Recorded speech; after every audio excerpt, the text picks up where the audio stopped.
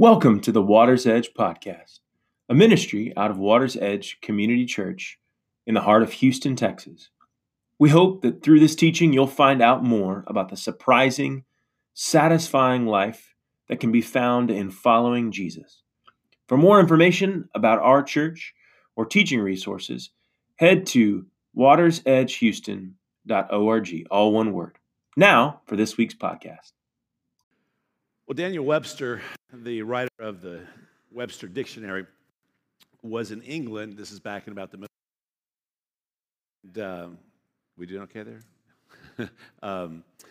He was at a party with many of the highest intelligentsia of England, and basically they were all atheists to agnostics, but they understood that Webster was a very committed believer, and they called him over. And they said, okay, Webster, we wanted you to give us the single best defense you have for the existence of God.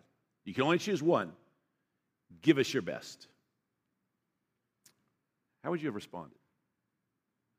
I think I would have gone with, obviously, the resurrection, perhaps the deaths of the apostles. You know what his answer was? One word, or two words. The Jews. The Jews. And they asked, why in the world would you say that? He said, well, if you look at the history of the Jews, no nation, no peoples have ever been more attacked, have been more sought to be eradicated from the face of the earth, keep coming back and coming back and coming back. And when was the last time you met a Hittite? When was the last time you had a neighbor who was an Amorite? They're all long gone. And what we want to do is we're finishing up Galatians. We come to a fascinating passage that I think is worth actually taking 2 weeks on. And it's at the very end, Galatians 6, verse 16. And Paul finishes out this great epistle as he says, and as many as walk according to this rule, this lane marker that he's been talking about all the way through the book of Galatians. And then in verse 15, he finished up by saying, for in Christ Jesus neither circumcision nor uncircumcision avails anything, but a new creation. And basically, the entirety of the book is about supernatural living. And that's the lane marker that he has in mind.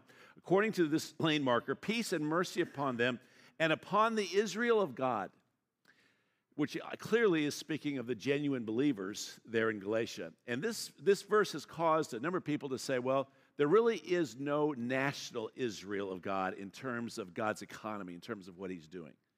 There was at one time, but basically she's forfeited her place as a nation before him. And now the only true Israel is composed of Jews and Gentiles. Basically, as you look at life, there's only two kinds of people. There's Jews and the rest of us, most of who are Gentiles. And what he's saying is that in Christ, there's neither Jew nor Gentile. There's only Christ. And so in a sense, the church has become the new Israel. And so I think it's crucial to see two things as we're going to look at this. At the end, bring back why this is so important. There is Israel as a nation that has a plan and a purpose under God that continues on to the end of time. And there is Israel as an instrument, and that is she's the chosen people of God to bless the nations around. And so many have surmised this actually didn't happen until sort of the middle of Augustine's life. For the first, that's 400 years or so, the church clearly saw a distinction between the nation of Israel and the purpose of Israel as God's people. There was a clear cut, we call it premillennialism, if you're interested in that. Halfway through, Augustine was a premillennialist. And then he began to think, Jesus hasn't come back yet. Maybe we've misinterpreted these passages. And he began a whole school of interpretation called allegorizing. And began to say, all these things that we saw about Jesus literally returning, I think they're just a picture of the coming of the Holy Spirit, of all kinds of different things. And that basically, God's done with the nation of Israel.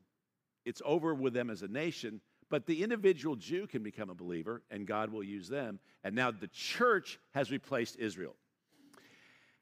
And as I said, I think it's crucial to understand two things. One is that the church has not replaced Israel in terms of God having a plan for Israel as a nation. The church has substituted for Israel in terms of instrumentality. in terms of what Israel was supposed to be to the nations around and turned her back on that, the church has stepped in, and so she does have a very parallel purpose, though she's not a parallel entity. So let's begin walking through this.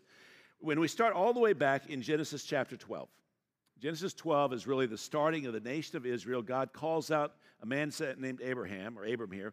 He says, get out of your country, from your family, from your father's house, to a land that I will show you. Next verse. I will make you a great what? Nation. I will bless you and make your name great, and you what? Shall be a blessing. The Abrahamic covenant is the backbone of the Bible. The Bible really is incomprehensible without a good understanding of the Abrahamic covenant, and there is what's called the top line of the Abrahamic covenant and the bottom line. The top line is God saying relentlessly, I will bless you, I will bless you, I will bless you, and just as relentlessly saying, and you shall be a blessing. So we find in verse 3, it's a similar thing. I will bless those who bless you, and I will curse him who curses you, and in you all the families of the earth, what? Shall be blessed. So I will bless you monumentally, and you will become a monumental blessing to the nations around. You will become my conduit through which I'm able to reach out to the other nations that I care about just as much as I care about you. But that's the starting place. It's called the Abrahamic covenant. And in the Bible, there's two kinds of covenants. There's what's called an unconditional covenant and one that's called a conditional covenant. Abrahamic covenant is unconditional. God doesn't say, I will bless you if you do this. You will be a nation before me if you do this. Just point blank, no, this is going to happen. So we see this in Genesis 15 even more clearly. And this is the great passage where Abraham sees the stars. He believes what God says. It says he believed him and was counted for righteousness. And now God is going to make a covenant. The phrase to make a covenant literally means to cut a covenant. And the practice of that day was to take an animal and cut the animal right down the middle. And so one person's here, one person's here, but it's a whole contract, if you will. Now, when the sun was going down, a deep sleep fell upon Abraham, and behold, horror and great darkness fell upon him. Next verse.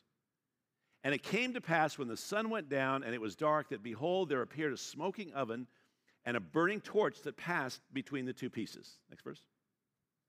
On the same day, God made a covenant with Abraham, saying, to your descendants I will give, and it's the entirety of the land of Israel. I will give this land from the river of Egypt to the river, the great river, the river Euphrates. So notice here, to make his point, he says, this is so dependent on me, I'm putting you to sleep, Abraham. You have nothing to do with this. Take a nap, and I'll take care of the rest. And by the way, you need to know something. This land, the entirety of what we call the nation of Israel, will belong to your descendants. No if, no maybe. It's an absolutely guaranteed reality. Then we move a little further.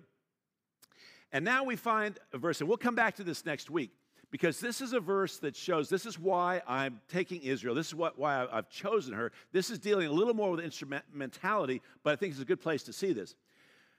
God says to Moses, you've seen what I did to the Egyptians, how I bore you on eagle's wings and brought you what? To myself. All roads lead to Rome. Brought you to myself. Next verse. Now, therefore, if you will indeed obey my voice and my covenant, then you shall be a special treasure to me above all the people, for all the earth is mine. This is a conditional covenant. God's saying, if you're obedient, then you'll be especially used by me, is another way to put it. Next verse. And you shall be to me a kingdom of priests and a holy nation. These are the words which you shall speak to the children of Israel. Now, anyone see something kind of intriguing about the phrase, you shall be to me a kingdom of priests? In Israel, the only people who were priests were the Levites. This is the only verse in which God says the entire nation is to be a Levite. The entire nation is to be a priest in this sense. What was the role of the priest? It's very, very simple. The priest spent his days going to God on behalf of men. It's called prayer. And going to men on behalf of God, sharing the scripture. That's the entirety of their lives, making sacrifice, prayer, and then teaching the Torah. But notice he says here, Israel as a nation, you're going to be my priesthood. And we'll come back to this, as I said, next week, because we'll discover that's entirely how she was there to bless the nations around. But that gives us a picture of the instrumentality. Now, we'll fast forward over to Jeremiah 30. What I want you to see here is this ongoing sense of God's continuation of unconditional covenant with the nation of Israel. For I am with you, says the Lord, to save you. Though I make a full end of all nations where I've scattered you, yet I will not what? Make a complete end of you. I'll correct you in justice and will not let you go together altogether unpunished. Yes, there will be judgment upon you for your disobedience, but notice he says, there will never be an end of you in totality. Move on. And this is really a classic verse, Jeremiah 31. It's part of the new covenant. And the reason I say this is ideas matter. And let me tell you in this context why ideas matter. Because Luther picked up on Augustine, and he believed that God was done with the Israelites, but he went way past that. So 3 years before he died, he wrote a book called The Jews and Their Lies. I can't even read to you in this setting what he says there. It's so vicious. It's so really just filled with profanity. And it was just a virulent attack on the Jews themselves, basically calling them rats, calling them pigs, saying that the government should burn down all the synagogues. No rabbi should ever be allowed to teach. Pull it up on the internet. You will be it's breathtaking. The virulent anti-Semitism of Luther. Now, towards the very end of his life, it looks like he had at least a little bit shift of a heart, where at least in some of his writing, he starts saying, but we also need to show love to them and introduce them to the Messiah. But it's way too late by that time. Now, why does that matter? Because when Hitler began to come into power, and he began to demonstrate to the German people why they need to get rid of the Jews, the very first place he went was the writings of Martin Luther. When you go to Yad Shem, which is in Israel, and no, it's not if, it's when you go, it's an incredible portrayal of what happened in Nazi Germany. But the very first thing you find as you walk through the different exhibits, the very first thing you find is the different letters that Hitler wrote as his speech, using Luther as the basis for why we should get rid of the Jews. Ideas matter because ideas have consequences. And he was basically saying, along with much of the Christian world, God's done with the Jews. The individual Jew can become a believer, but in terms of the nation of Israel, he's done. He's washed his hands because of all their sin, because they turned their back on him relentlessly. Look at this passage. Thus says the Lord, who gives the sun for a light by day, the ordinance of the moon and the stars for a light by night, who disturbs the seas and its waves roar. The Lord of hosts is his name. Next verse. If those ordinances depart from before me, says the Lord, what's he saying here? If there comes a time that you can no longer see the sun because it's eradicated, you can no longer see the moon because God's taken it out of play, you can no longer see the stars because he's swept them up out of existence, when that happens, then the seed of Israel shall also cease from being what? A nation before me forever. Now look at this next verse. Thus says the Lord, if heaven above can be measured and the foundations of the earth searched out beneath, I will also cast off all the seed of Israel. Why? For all that they have done, says the Lord. Next verse. Okay, it ends there. Notice what he's saying here in no uncertain terms. There's no amount of sin on Israel's part that would cause me to turn my back on the covenant that I made back with Abraham in Genesis 12. This is one of the clearest passages that you'll ever find on it. As long as you see the sun, as long as you see the moon, know for sure that God is still very, very interested in the nation of Israel. Now, one of the reasons this becomes crucial, and we're going to fast forward over into Matthew here and then come back. Two things have to happen before Jesus will return. He says, I'm not going to return until these two things happen. So let's look, 1 John, let's do the Matthew 24 passage, verse 14. And this gospel of the kingdom will be preached in all the world as a witness to all the nations, and then the end shall come. So what's he saying here? Jesus said, I am not returning until there are men and women from every tribe and tongue and people and nation. Revelation 5:9 and 7:9. And their song is, worthy is the Lamb, for you have redeemed us by your blood out of every tribe and tongue and people and nation. until every nation, every people group, every family is reached and has a representative around the throne of God, Jesus says, I'm not coming back. And that's why Peter, begging the believers of his day, saying that seeing these things will come, hasten his coming. How in the world do we hasten the coming of God? 2 Peter chapter 3. We can hasten the coming of God, of Jesus. How's that? By getting on with a task and seeing that everybody is reached. And actually, a pretty good job is going on, but there's still a lot more that needs to be done. So that's one thing that has to happen. But the other thing that has to happen, and I rarely see this talked about, is in Matthew 23. And Jesus, night before he's to be crucified, or looks out over Jerusalem. He says, "Oh, Jerusalem, Jerusalem, the one who kills the prophets and stones those who are sent to her. How often I wanted to gather your children together as a hen gathers her chicks under her wings, but you were not willing." What's he saying? I've reached out to you for centuries, wanting to gather you under my wings, but you chose not to. You continued to go your own way. Ultimately, you will crucify me on a cross. Now look at the next verse. See, your house is left to you desolate. At the beginning of his ministry, you know what he said? My Father's house you've turned into a den of thieves. The same temple, guess what he says here? It's your house. My Father doesn't live here anymore. It's your house, and it's left desolate. Okay, next verse. For I say to you, nation of Israel, you shall see me no more till you say what? Blessed is he who comes in the name of the Lord. You see what he's saying here? You will not see me again. I will not come back until you invite me back. You must invite me back for history to be wrapped up or start being wrapped up. Like I said, I rarely see people talk about that.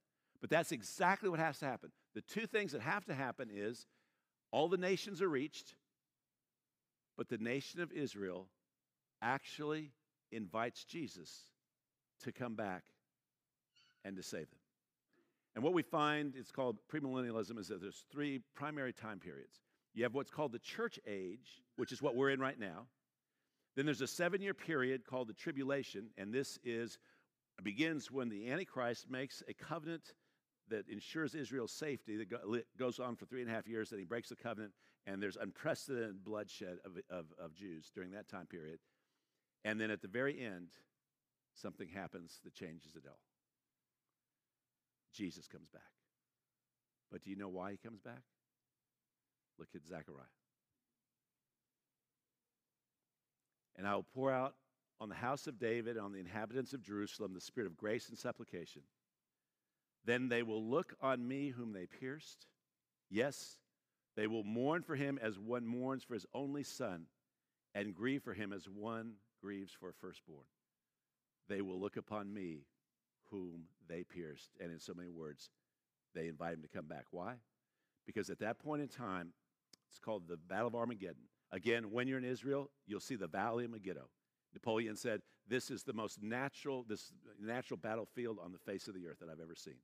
It's spread out, and in that day, it says the blood will run so high, it'll be up to the horses' necks. And these nations that are fighting against each other and fighting against Israel, Israel will call out, and Jesus will return. And it's at that point he saves what's left of the nation of Israel, and they become believers in one day. So in Zechariah 13, he says this, and it shall come to pass in all the land, says the Lord, that 2/3 in it shall be cut off and die. 2/3 of the nation of Israel will die during that time period, called the tribulation.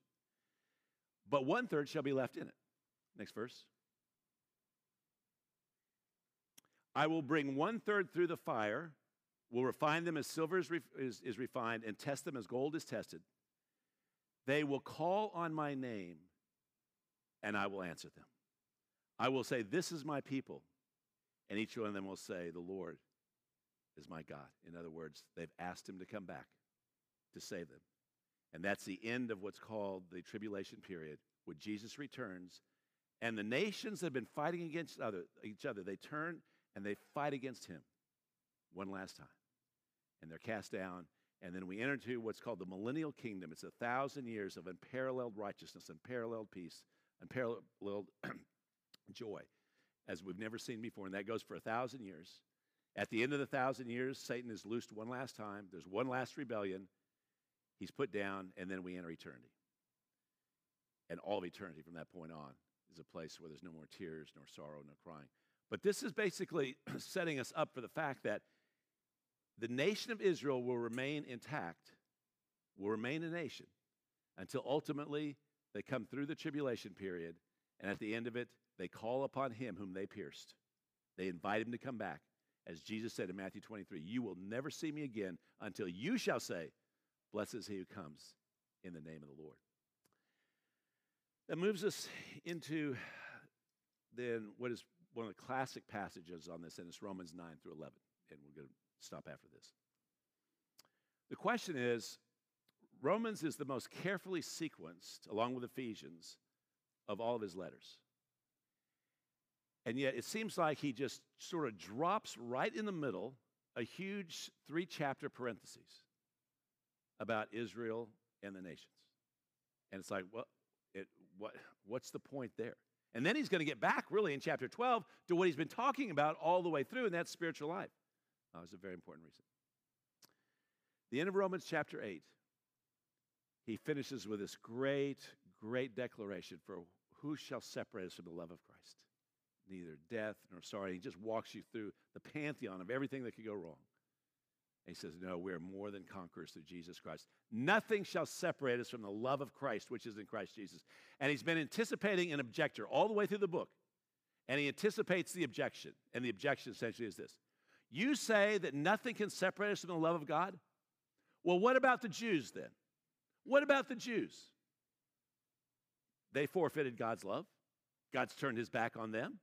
If he did them, how do we know he won't do that to us one day? And Romans 9 through 11, in large measure, is a defense of that erroneous thought. So in chapter 9, his basic answer is this. Oh, foolish man, who are you to talk back to God? Who are you to require God to run the universe the way that you want it, so forth and so on? Basically, it's a strong, strong chapter on his sovereignty. God's the potter, we're the clay, so forth and so on. But that's not his only answer. That just sets it up. Chapter 10, his basic answer is this. God hasn't rejected the Jews. The Jews have rejected God. That's the problem. He said, and there he says, I stretched out my hands all day to disobedient and rebellious people, but they wouldn't come back. It's not that God rejected the Jews, it's the Jews rejected God. And then in chapter 11, verse 1, let's begin. I say then, has God cast away his people? Me genoito. It's the strongest Greek phrase there is for saying no possible way. Certainly not. For I also am an Israelite of the seed of Abraham, the tribe of Benjamin, and I'm in the picture. Then over in verse 11, he says, I say then, have they stumbled that they should fall? Again, Israel. Again, certainly not. But through their fall, to provoke them to jealousy, salvation has come to the Gentiles. Now, God's using this whole economy to make the Jews jealous of what the Gentiles have entered into. But then it's all brought together in 2 verses. Everything we've talked about is brought together in these 2 verses, verse 25, or 3 verses, 25 through 27. For I do not desire, brethren, that you should be ignorant of this mystery, lest you should be wise in your own opinion, that blindness in part has happened to Israel until what? Until what? The fullness of the Gentiles has come in. So what has to happen before Jesus returns? The fullness of the Gentiles. All people from every tribe, tongue, people, and nation must be around the throne. And this has happened until the fullness of the Gentiles has come in. Next verse. And so all Israel what? All Israel what? So all Israel will be saved. Why? Because they called on him whom they pierced. Fullness of the Gentiles, so all Israel will be saved. God has an economy for the church. He has an economy for the nation of Israel. As is written, the deliverer will come out of Zion. He will turn away ungodliness from Jacob. Final verse. For this is my covenant with them when I take away their sins. And what we find is the nation of Israel that's left will enter into the 1,000-year reign. The believers who are left, they enter as well. And guess what? You and I will be there as well. Now, what's the point behind all this? Let me put it another way. 1 out of 3 verses in the Bible, according to most scholars, has to do with prophecy. The only book God gave us to live by is called the Bible. 1/3 of the Bible is talking about pie in the sky by and by. 1/3 of the Bible is talking about what the vegetation in the deserts of Israel will be like during the millennial kingdom. But it doesn't address the most pressing issue in our lives. It doesn't tell us where we should go to college, contrary to what A&M believes.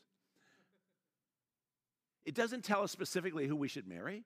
It doesn't tell us specifically what our job should be. It doesn't tell us specifically where we should live. That's the pressing issues of our life, as he leaves those unaddressed, and he's giving us all kinds of information about the future by and by that doesn't seem to make any difference.